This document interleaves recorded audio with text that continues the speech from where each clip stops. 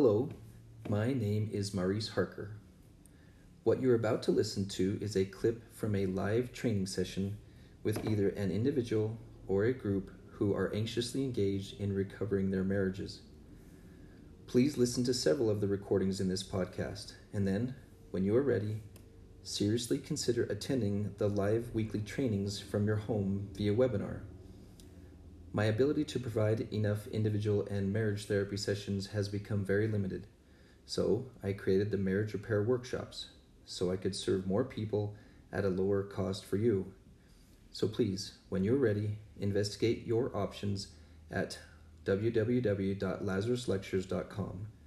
That's LAZARUSLECTURES.com.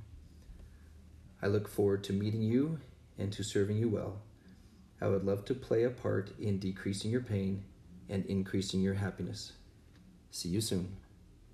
So we're at week 20. We've already gone through a description of what it's like to come out of a catastrophic situation, what it's like to try to rebuild things for yourself, to get your own foundation back underneath you through season 4. When we start to consider going into season 1, I want to re-show you the intimacy pyramid because I want you to see the shape of it.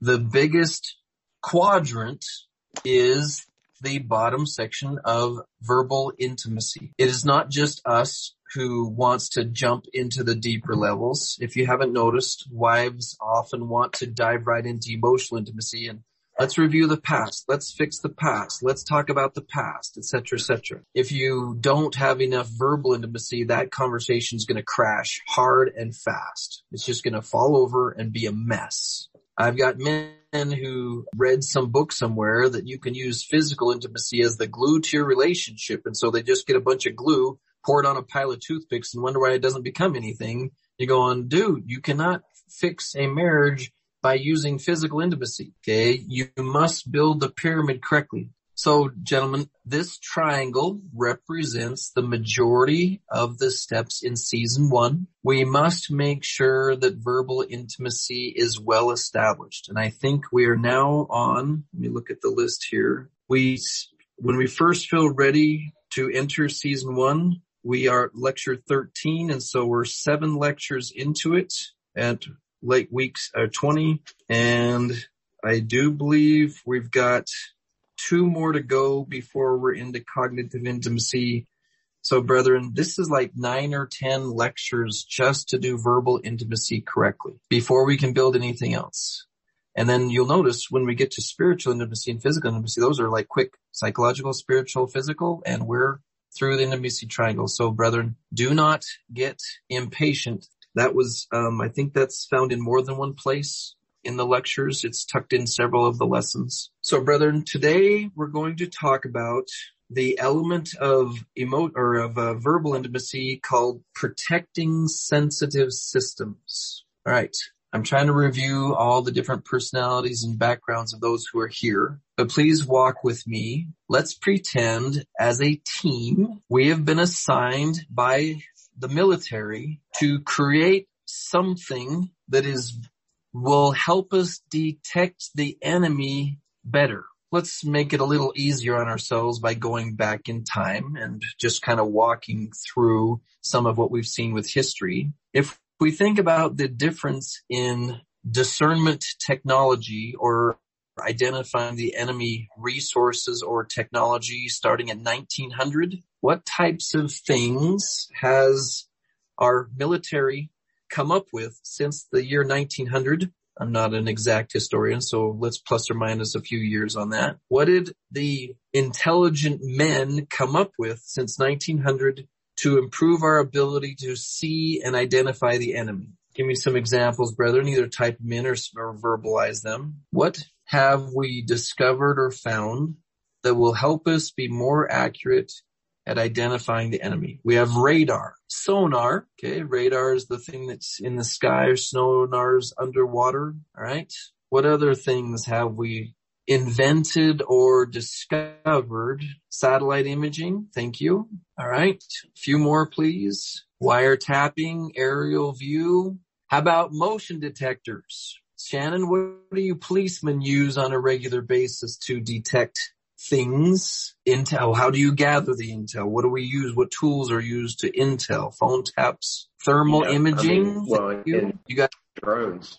Is something. Drones. All right. Now, brethren, let's talk science for a second. In order for something to be successfully sensitive, is it possible that the instruments have an element of fragileness to them? For something to have significant sensitivity, is there a probability that there is some fragility to it? Is that logical? So would it be appropriate to say that part of being a developer of sensitive instruments is you must also develop a protection system for those instruments? All right.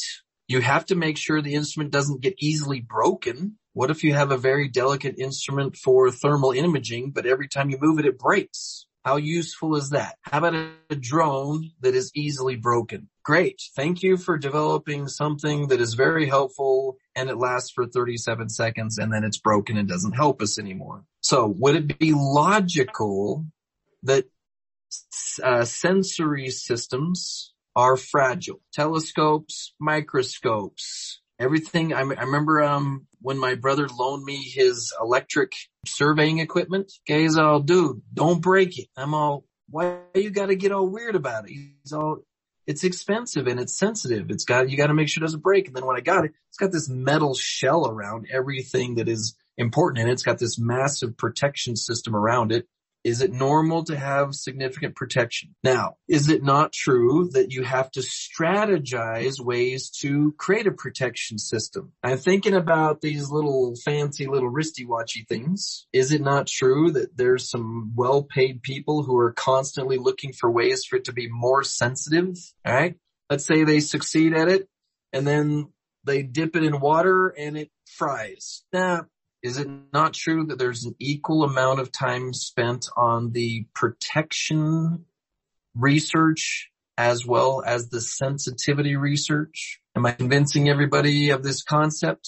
Now, I have some patience and some compassion for those of you men who are raised with me here in America. Can we all agree that whoever trained us to be men completely undertrained us on how to be protectors of the sensitive systems of women? I have yet to find a movie or a TV show yet that's really good at teaching how to be a protector of women.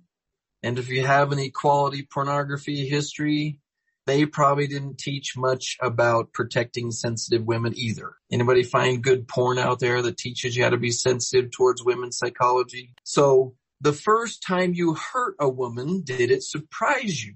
I was actually talking to a woman earlier, and she turned quickly to the concept of gaslighting when she says, what you did hurt me. And he's all, I don't know what you're talking about. And she's all, now you're gaslighting me because you don't know what I'm talking about. And he's all, now I don't even know what you're talking about with gaslighting. And she's all, are you just going to hurt me forever? He's all, oh my gosh. I feel like one of those Three Stooges with the 2x4 on his shoulders. And all I'm doing is looking around and everyone's acting like I'm hitting them in the head. Well, you are. So brethren, do we just tell them this? You know what? If you're going to get hurt all the time, you probably just need to stay away from me. But for some reason, we like these women to be around us. Now, let's try a few ideas that actually probably are not great ideas. Here's one.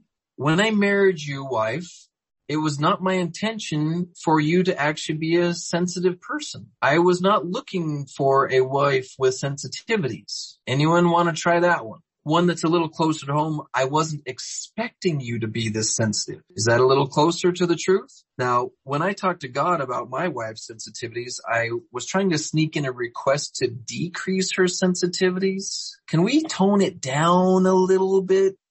Okay, does it really need to be that sensitive?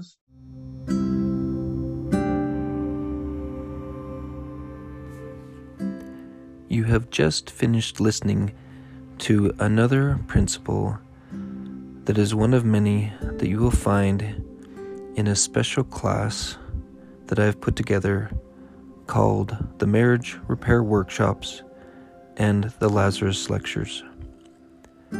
This is a compilation of principles that I have pulled from my years of training, study, and therapeutic experience designed to give you the tools, the vision, the ideas, everything that is necessary to take a relationship that has experienced catastrophic levels of unpleasantness and falling apart and rebuild it almost as if raising it from the dead.